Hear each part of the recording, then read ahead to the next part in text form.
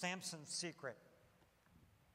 The story of Samson is riddled with things that are concealed and things that are revealed.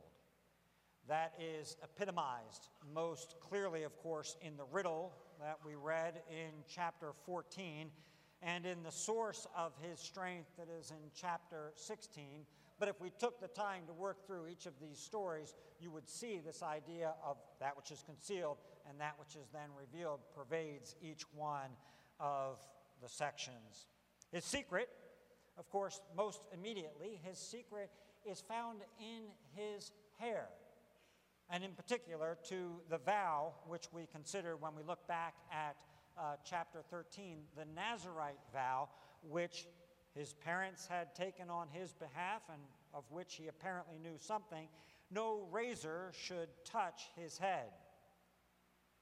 Now, it has to be said that Samson doesn't seem to take the vow of the Nazirite too seriously, or to at least take it with the intent that it ought to have had, a man in a life, a woman in a life dedicated unto the Lord. But he at least somehow seems aware of the link that exists between at least this part of his life, and by the way, this is a fairly easy part of the vow to keep compared to other parts of the vow, which he was more negotiable on the other parts of this. But he at least saw the link that existed between the vow, his hair, and his superhero-like strength that he displays. But our writer makes it clear that behind the vow, behind the hair, there is actually another secret. That's what it is on the surface, but there's another secret that lies behind it. Namely, the Lord is with him, and it's expressed in this idea that the Spirit of the Lord rushes upon him in these unique situations in which he finds himself. Now, we have seen other judges be filled with the power of the Spirit when it came time to attack the enemy. And one of the things we questioned then, and I think is appropriate to question now, is even though that is described as what took place by the author, one wonders how much did Samson actually realize that? In the moment, did he actually find an awareness of the fact that he was being empowered by the Spirit of God? Frankly, I doubt it from the way the story is told. But beyond that, we've got to take one more step back to understand the secret. We've got to go behind the hair, behind the vow, behind the onrushing of the Spirit of God to chapter 14, verse 4. His father and his mother did not know that it was from the Lord, for he was seeking an opportunity against the Philistines. Something concealed, something revealed here. Samson's secret is that in all of the sin, in all of the comedy, in all of the tragedy that is his life, God is at work accomplishing his purposes. The providence of God is at work putting him in these various situations that oftentimes seem like awful situations. His mother and his father did not know that it was from the Lord. God is doing this, for he was seeking an opportunity against the Philistines. A natural question for us would be, he was seeking an opportunity against the Philistines. Who is the antecedent of that pronoun? Is it Samson seeking an opportunity against the Philistines? Or is it, and this is of course my preference in this particular case, it is God who is seeking an opportunity against the Philistines. Samson seems consumed with the woman. She looks right in his eyes all the way through. He doesn't seem to take advantage of the opportunity the way one might if they were setting an ambush. It is, in fact, God who is arranging this opportunity against the Philistines. God's plan is always difficult to discern at the moment, for the secret things belong to the Lord. But neither we nor the writer of the book of Judges are in this moment, and so what we are allowed to see, what the author allows us to see, is what is going on behind the events. He reveals to us, the reader, the secret. And the secret is this: Samson is a savior. Samson is a deliverer. God is using his convoluted actions and words to judge the Philistines and to deliver Israel. Samson was a savior, but you may not have guessed it if you were living at that time and in that place. You may have looked at that and said, there's no way that this guy is a savior given his behavior. Now let's take this story of Samson and put it within the sweep of biblical redemptive history. I want to paraphrase Augustine. Augustine says this: the gracious purposes of God are in the Old Testament concealed, and in the New they are revealed. Jesus was a savior, but you may not have guessed it. You may have looked at that man from an obscure town with not very significant parentage, no significant connections around him. You may have looked at his life, and you certainly may have looked at his death. You may have looked at him hanging on a cross and kind of said to yourself, this doesn't match up with the expectations that I have of a Savior. Physically, I think my Savior should look more like what Samson probably looked like on the outside. We may have seen Jesus, but not actually seen him. Until, that is, the mystery is revealed, until the blindness is cured. And by the way, in this story, you've got several themes that are lapping back and forth over top of one another: concealed and revealed things, the ability to see, every man doing that which is right in his own eyes, and then blindness that comes in at the end, but it is in fact a blindness that actually might allow him to see for the very first time how utterly dependent he is upon the Lord. But until our blindness is cured, we oftentimes remain like Samson's mother and his father, like Israelites, like Philistines, even like Samson himself. We often remain eyeless in Gaza, unable to see who the Savior is and what he has done for us, blind to the purposes of God. That is true for our own lives as well.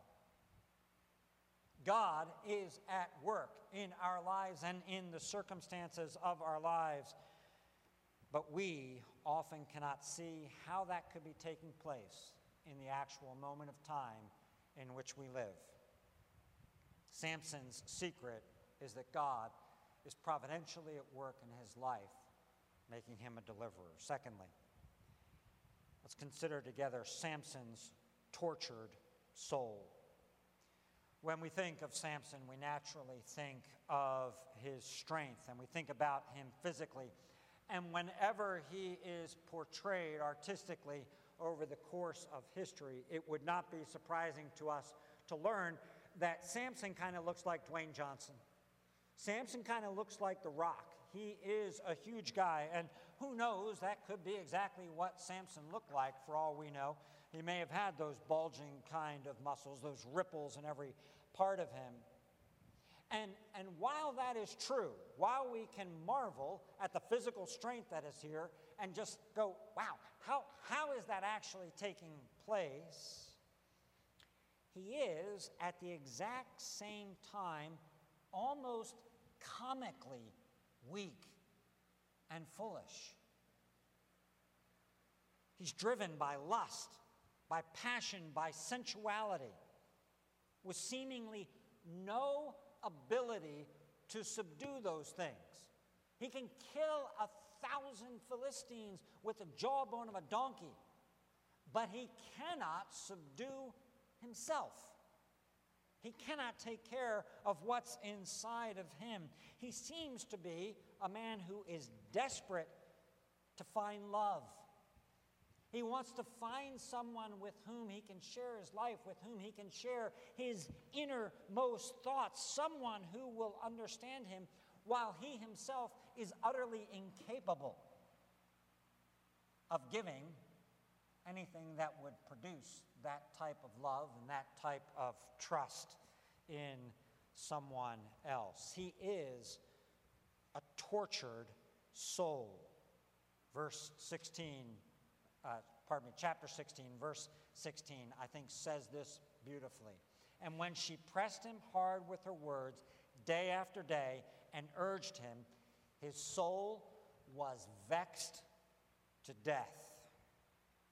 A tortured soul, tortured by what he wants to be, and yet, when push comes to shove, and push often comes to shove in the life of Samson, what he wants to be is a dream. It is a mist. It vanishes as soon as with his strong hands he tries to get hold of it, it is gone from in front of him. A tortured soul. A tortured soul he is, like we often find ourselves to be, controlled by that from which we would be free. Samson says in words that could be ours as well, I will go out as at other times and shake myself free, only to find himself bound, as we often are, bound to the same old patterns in our lives. We would like to say, away with those things, away with the things that keep me from loving, away with the things that hold me back from walking with God, from loving my wife, from taking care of my kids, from being honest, from being virtuous, from being faithful. Away with them. I will be free. I'll set myself free from them. I'll make a new resolve. I'll make a new commitment, only to find ourselves once again in the bonds. If that is you, you are not alone. Samson is you. Samson is Israel.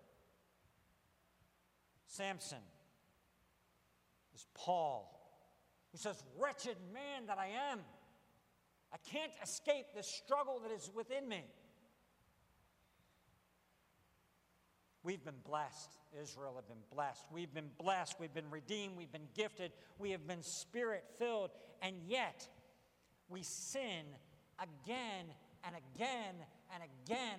After all of the resolves, after all of the repentances which we have done, we find ourselves right back into a pattern which we know the more that we do it, the more it sinks its thorns deeper into our flesh.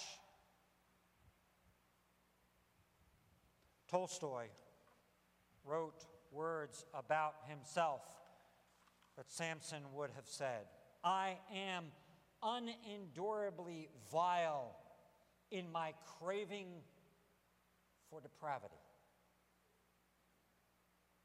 I don't know about you, but I would like to be a hero. I would like to be, if not a hero, everybody says, I don't want to be thought of as a hero. Secretly, I'd like to be a hero. Or at least what I would like to be is heroic. Quietly heroic. But my soul is tortured by a hideous strength, rendering me weak, bound, eyeless, gouged out, grinding at the mill, in the prison, tormented by those from whom I would find love. But there's good news. Samson's salvific sacrifice. There's good news for the weak, for the blind, for the tortured soul. And the good news is called redemption, and it is sweet. To human eyes, it looks like Samson's life had reached its fatal and futile conclusion. No more victories, no more conquering, no more hair, no more freedom, No more fighting. There he sat, grinding at the mill in the prison. He had fought the fight, and in the end, he lost. And there he sat. Samson, the warrior, had become Samson, the entertainer. Samson, the ravager of the Philistines, had become Samson, the punchline. Samson, the sight gag. Let's bring him out. Let's see what he has to do. Let's see some old Samson tricks. But God hears the cry of the tortured, of the tormented, of the forgotten. God hears their cry, and he hears the cry of his servant. And Samson's death becomes his greatest victory. His death is the salvific sacrifice of a selected, of an appointed, of a chosen son, crafted in his mother's womb to begin the salvation, the deliverance of the people of Israel. His tragedy is swallowed up in victory. Out of the eater came something to eat. Out of the strong came something sweet. Out of the ravager came deliverance for the people of Israel. Out of the man bloodied and hanging on the cross, you know where this has to go. Out of the man bloodied and hanging on the cross comes salvation.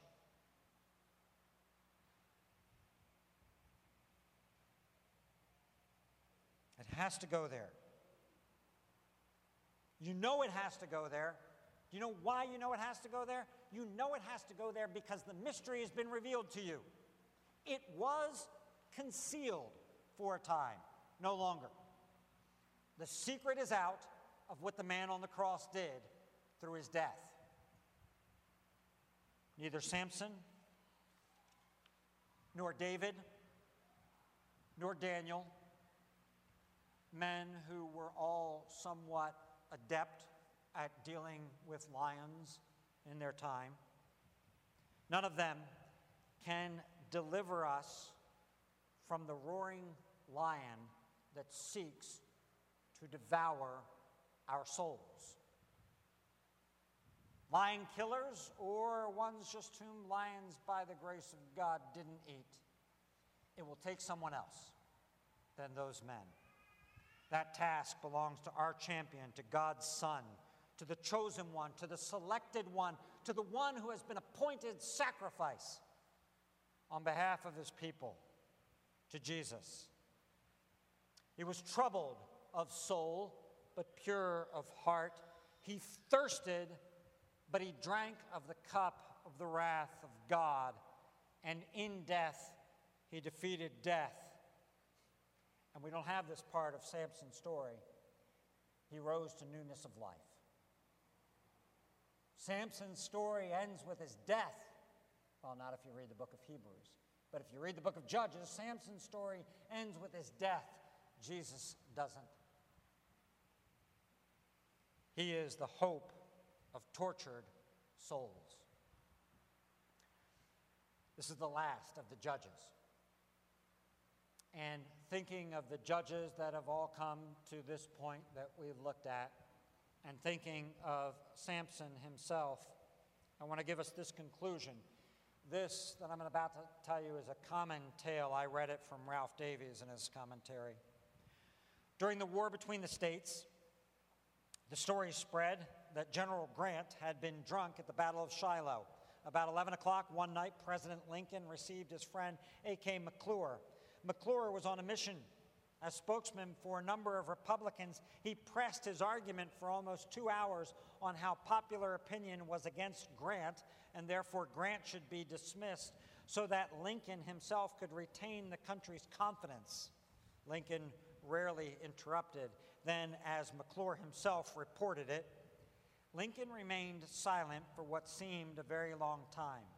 He then gathered himself up in his chair and said in a tone of earnestness that I shall never forget, I can't spare this man. He fights. He may be causing trouble, but he fights. Samson and the other judges, a tortured soul, sick with sin, weak and strong, sometimes blind, fought, empowered by the Spirit of God. In the name of Jesus, the captain of the host, I've asked myself this question. I ask this question to you. Will you fight the battle that God has put in front of you? We know, by the way, that you are weak. We know it because we are weak too. Will you fight? Not will you win, but will you fight? In our call to worship, we had a phrase that is so prevalent in the book of Revelation. Also, those who had conquered the beast, they're standing beside him. Those who overcome, those who conquer, those are the ones who are found in the Lamb's book of life. And so the question becomes, will you fight? In the name of Jesus Christ, will you fight the good fight of faith? Will you fight with your natural selfishness? To look for opportunities to give, to look for opportunities to serve? Will you fight with your natural laziness and look for opportunities to be diligent and to work hard at the job that God has given you, with the gifts that he has given you, and the place that he's put you in? Will you fight fear? Fight shamefulness? And go ahead and make some relationships and share your faith with those who do not know the Lord? Will you fight the fear that is inside of you of doing that? Men, will you fight for purity and love? When impulses for impure sensuality arise, will you fight? Will you keep fighting? When impulses to abuse power, to exercise it cruelly within your families, when those arise, will you fight against that? Wives, will you fight to encourage us when it might be easier to tell us where we've gone wrong? Wives, you know our wasted potential more than anybody else. Will you fight to encourage us in the Lord, to continue in the Lord? Kids, will you fight for the unloved, for the awkward people in your school? Will you fight the battle to care for them? Will you fight to use your time well? Will you fight when everything in you says, I don't feel like praying? I don't have time to pray. Will you fight to pray? Will you say with Samson, Lord, give me strength one more time? I can't help but hear that prayer and think of my mother. That was often said to me. It was said in my presence. I'm not sure if it was a sincere prayer. Lord, give me strength. But it can be a sincere prayer for us. Lord, give me strength to fight one more time. Have you failed 1,000 times? Lord, Give me strength to fight one more time. Brothers and sisters, don't be unaware. The enemy is out there. The enemy within is there as well. Our captain wants soul-sick, sacrificial servants, soldiers who know the secret strength of keeping our eyes, whether they be eyes that actually see or eyes that have been gouged out, of keeping our eyes fixed on Jesus so that we can fight the good fight to the last breath and to the last man. Lord, we would your servants be. We would your soldiers be.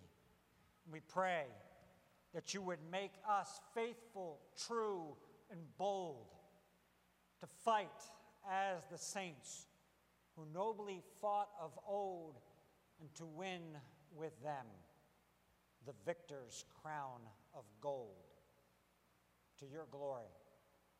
Help us to see what is in front of each one of us, not somebody else's battle, but what is in front of us, where we need to contend for the faith, where we need to contend for what is good and right and beautiful and true. Help us to do so boldly. Grant us the strength one more time. We ask in Jesus' name. Amen.